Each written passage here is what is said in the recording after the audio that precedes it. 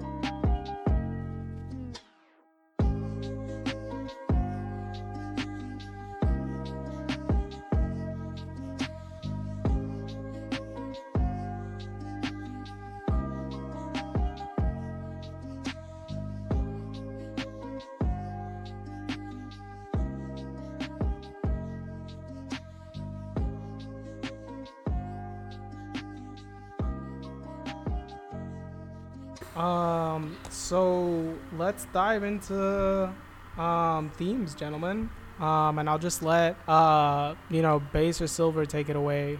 I think probably it makes sense for Base to kind of talk about it a little bit, and then I can make a connection, and then Silver can give us the historical context to tie the bow up. Right. So Hell yeah.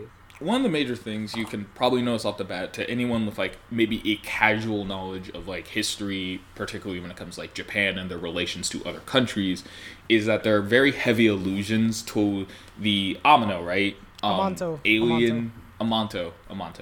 Alien invaders who, in the middle of like a nice Japanese period of prosperity, very rapidly force their way in using much more, we'll say casually, advanced technology, and force the subjugation of the Japanese people to become sort of second-class citizens within their own home. And the Amanto have casually integrated themselves to where they are the dominant culture going on. And while there is still a Japanese subculture, and that underground element has various pockets of resistance, what do you call it, when you conform to like the ruling class, when you abide them, it all actually has some interesting parallels to like real life Japanese history. I think that is like a good thematic overview of like the entire series. Yep. The first thing I thought of, and this is not where maybe the main thing Silver's going to talk about, the first thing I thought of was Matthew Perry coming in with the American US Navy and literally just like forcing Japan to have trade relations with the US. Another thing you can think about too is like post-World War II, when America basically came in and occupied Japan for years and became like a dominant cultural force, changing the way they view the emperor, changing a lot of other things that only maybe very recently has America withdrawn away from that domineering, pretty objectively colonial-esque relationship with Japan up until recently. But I think more even deeper historical, Silver has even harder context for that. And then before we kind of get into that, so was there an actual sword band, Silver? Then that's just a quick question. Okay, so there was an actual sword band. Okay, cool. So on the one hand, this started before. Let's dive into that in a little bit, because I wanted to make a connection to the present moment too. There's also, if you want to look at the sword band allegorically, so there is that kind of sword band that Silver is going to talk about, but then you can also see it, and this is just occurring in my mind, right? As a kind of as there being some sort of parallelism between the sword band in the show and like the American like imperial neo-colonial presence, and the way in which Japan was, oh boy, I don't know why the word coming into my mind is cucked, but let's just roll with it. Japan. You got caught, Japan. Okay. Sorry. But Japan being basically like held hostage in their own country. Chabo, can I jump in for a quick second? Quick second. Let me wrap that up. And then having having it be the case that they literally can't have a military. Yeah, they literally can't have a military, so they're muzzled in that way. Or they couldn't for a while. I don't know historically if this still holds true, but they couldn't have a military. Okay, if I'm remembering my dates and my facts right, historically, the sword ban was started at some point, and then it officially was finally implemented at another certain point. All that happened. The Meiji Restoration. No, there was a sword ban before that. There was a sword ban before Ieyasu. The second guy, Toyotomi Hideyoshi, he's the one that first started getting everything together to do a sword ban because he wanted to solidify power for himself and for his clan, and he didn't want the samurais to be able to revolt against him. Because the whole issue within the warring states period is that everyone was warring. All these warlords had their own secular places of power, fighting for everyone else. Oda Nobunaga was the first one that had more of a national kind of army, I guess. They started conquering more just basically think of Alexander the Great, but for Japan. He just started conquering everything, and then the only thing that stopped him was him dying. So Hideyoshi took over because he's a really, really good politician, not so much like a warlord. He let Ieyasu do that, who's the third, the person after him. He starts solidifying his position and getting rid of the swords because, like I said, he was worried that he wanted to take the teeth away from the samurai clan, the samurai class of people. And all this happened well before they even started the isolationist part, and before they were forced open by Americans are I guess claimed to be the ones that did it, but it was really the Portuguese and the British and other countries.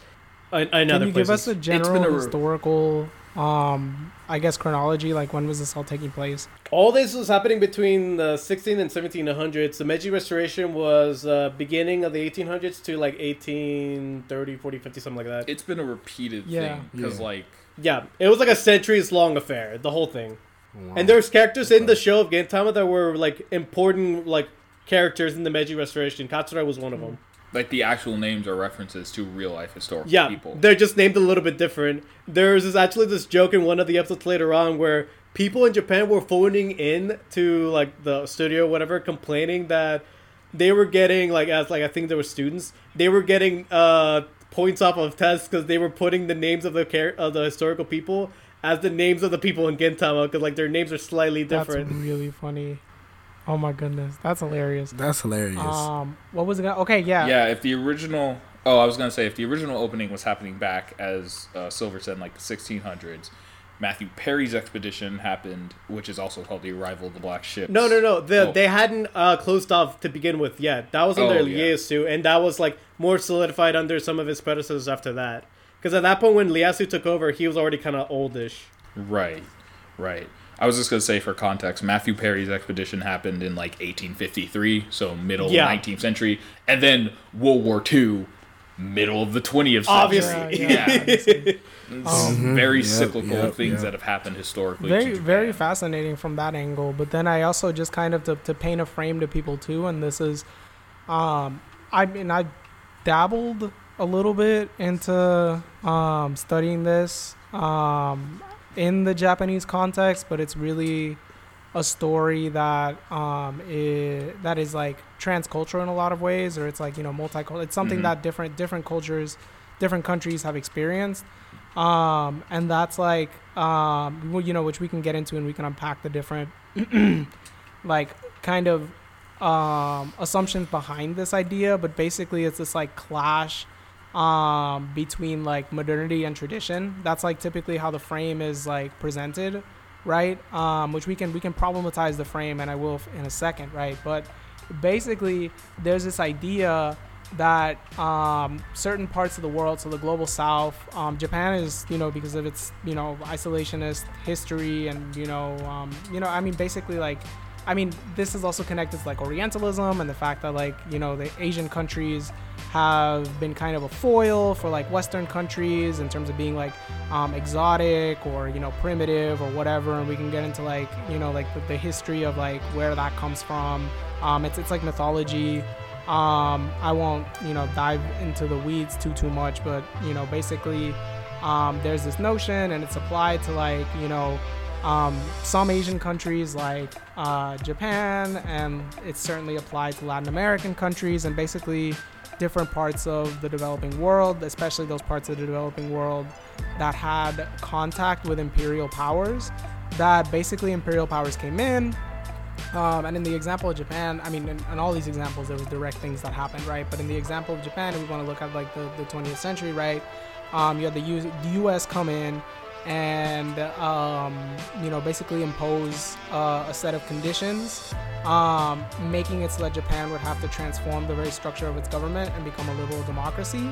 And you've had similar sorts of things happen, across the board in different places with, in Latin America, you had like revolutions, and then these countries actually had like bourgeois revolutions, so they had like revolutions to actually become liberal democracies that were kind of like organically born as a means of like severing ties with like Spain and what have you. But basically you've had like this geopolitical power comes in and like imposes a way of life, imposes a culture, imposes a mode of production, right? And then when it does that, these countries, for a number of reasons, some of them being like that initial violent moment of imposition, but also as a means of, because of the fact that the world is globally interconnected, and this has a lot to do with like and it has been for centuries, right? And this has a lot to do with the structure of capitalism. Like these countries do kind of adopt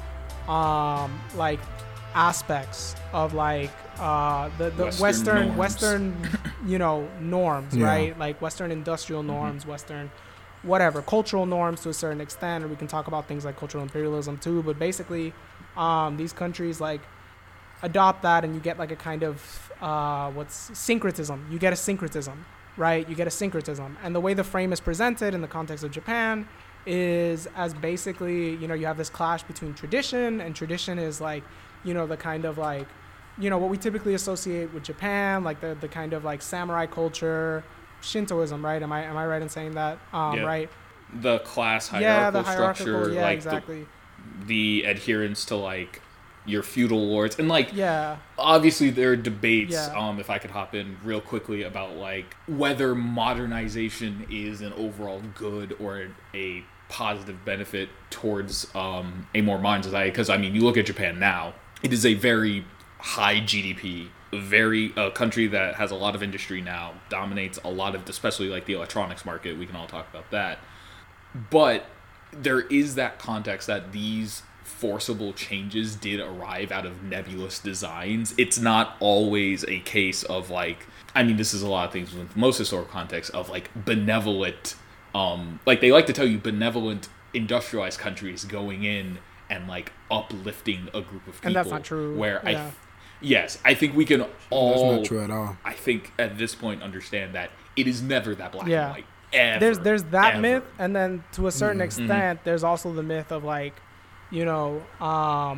the totalizing. Well, yeah, there's like, that, but then there's also like the myth of like the totalizing evil colonial power. Like that's not true. That's not true either. It's more complicated than that, and it's like frankly a disservice to like the agency of like Japanese people who like start like, I guess, or like people in different countries who like kind of took the material conditions at hand and did the best that they could with them. And continue to do that, right? That's something that's important to recognize too, not just in the Japanese case, but to kind of problematize the frame a little bit, because this is actually super interesting. And I came across this while reading a book. I don't even remember what the book was, but I didn't even read most of the book. But this idea was interesting to me, right? And it was about like modernity, this kind of debate between like modernity and tradition in the context of Japan, right? The thing is that frame sort of defines modernity to be a certain thing, and like the way it defines modernity is as the Western model, but like it defines modernity as the Western model, and it defines tradition as anything as like the other to that.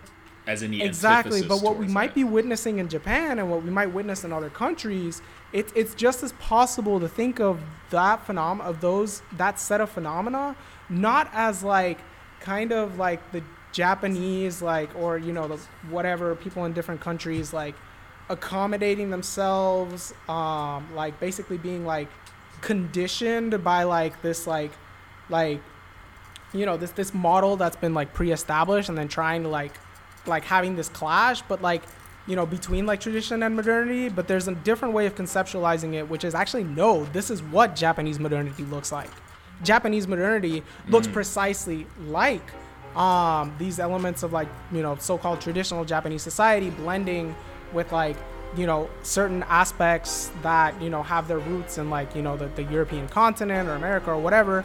And then Japanese modernity is just that. It's not like this debate between like modernity and tradition is in some ways a like false binary.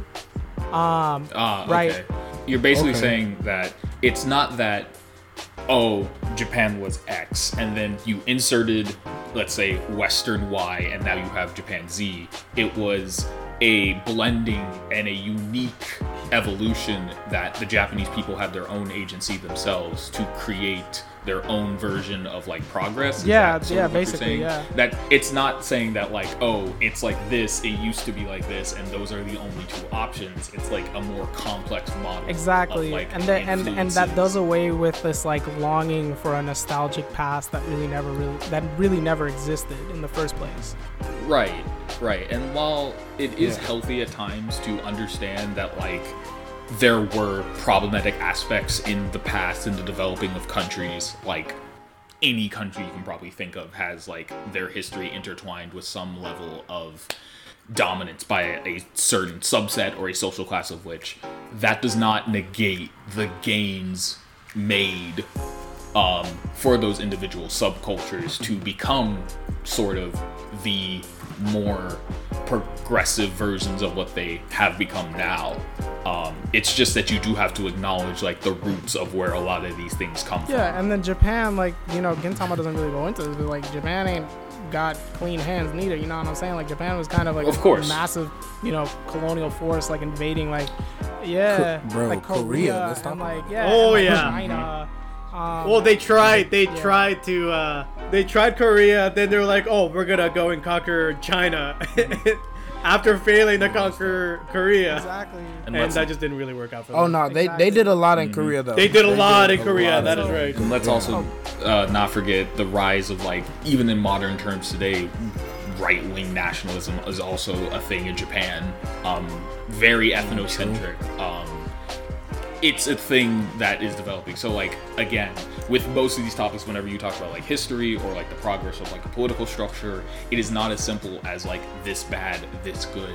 There's a lot of interpersonal, interdynamic layers you have to like study and look out. And while you can say, yes, overall, this probably shouldn't have happened and we should look on it with a bit of shame, but you can't always just negate like, oh, this society was good until the West came. And oftentimes these things are like, scholarly, like mythological debates to a certain extent. And so I guess a final thing is, whenever you're looking at these different type of aspects and these cultural critiques and where they're being analyzed, look at the people analyzing them too. You want to have a variety of sources both within the culture itself and outside the culture. Exactly. Because here in the West, I mean, the joke, for my philosophy friends who have always told me is like, when are we going to stop studying old white men who just tell me what they think all the time? Exactly. And then it's also like, I mean, I take, I'm a pretty like committed Marxist, so like I take the Marxist notion that like idealist frames, like things that kind of like focus on like, like culture as an idea, and that's like main lens. Like what you get out of that is like in large part a spiritual expression of like how like people like feel at a certain point in time when they look back at these kinds of things. And so it's important to understand too, like, who are these people that are writing about the history of this country or the histories of these countries, and what are their agendas? Why are they writing? What do they gain from writing about the histories of these countries?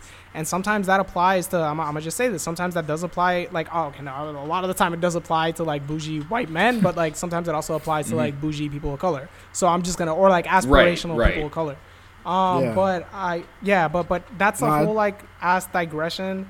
point is to like come back to it. We see this like this theming, right? This thematic is like integrated literally into the composition of the world of Gintama, which has this like blending of like, you know, traditional, like, you know, so-called traditional Japanese society, and then you have Amanto hyper modernity, and you see that kind of like the blending together and the different responses that people have to that. Some people kind of take the, I guess you could say, the somewhat, like, sometimes it can get fascist very quickly, but sometimes you have people who take the approach of like, we need to go back, right? We need to like isolate ourselves, we need to like return, Katsuhara. we need to but we need to return to this like mythic past that once existed, when there is no returning to that past. You have people, or you have those who like placate the authority, like the samurai police, who are most of the time policing their own people rather than like stopping any sort of you know, larger crimes of like you. I don't think you see them interacting with the space pirates at all. They're mostly policing their own people. We will, but like in the context of like what this is also revealing sort of about their own internal, like basically what themes Gintama has. Like this show is not, this is why I said before I hesitated to just call it a gag show, because there is clearly it's Gintama thought. That's the only way to describe it. There's clearly there's thought that goes into it. And in between the jokes you can have like clever commentary. And then you have people who have what's the other response? The kind of well, this is the world that we're living in now, and you know, we kind of have to figure out how to like cohabitate, right? Like we have to figure out how to live with the Amanto, but you know, there's various ways in which that can show up, whether it's like, you know, we need to placate authority, or whether it's like, nah, we need like to be treated with respect, and given a modicum, or you know, something beyond like symbolic political power. Like we need, you know, there's a whole gamut of responses to the situation that people have, and even like Katsura kind of has that like rebellious like streak to him, but he's not really like, you guys will meet like the person who is like the embodiment of the like burn it all to the ground revolutionary later, because that's not really where Katsura's at. I guess, you know, that probably wraps it up as far as like theming is concerned. And I think our last section was, you know, kind of, you know, old Gintama fans and, you know, new Gintama fans kind of talking it out.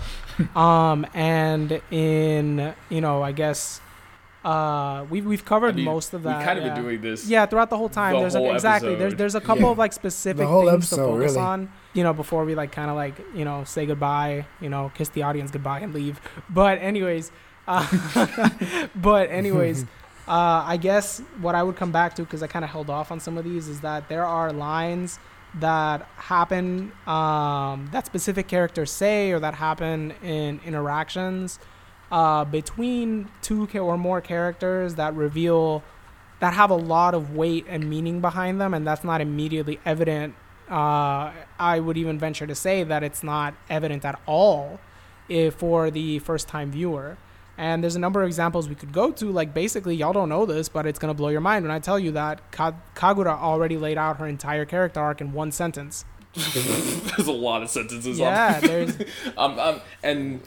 Which one? Don't say it. I know. But she already said, we'll figure it out. She laid out her whole last character arc in one sentence.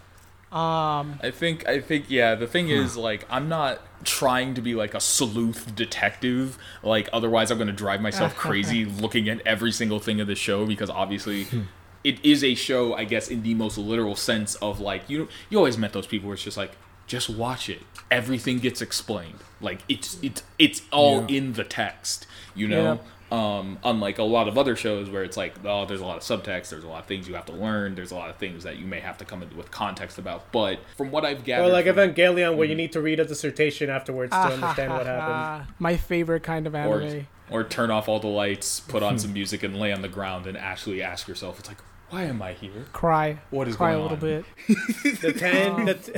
Tangification. Tangification. From what I've gathered is, any question I have about the show, which I believe sometimes in our modern culture of like wanting to know, and I sound like a freaking boomer. No, that's not what I meant.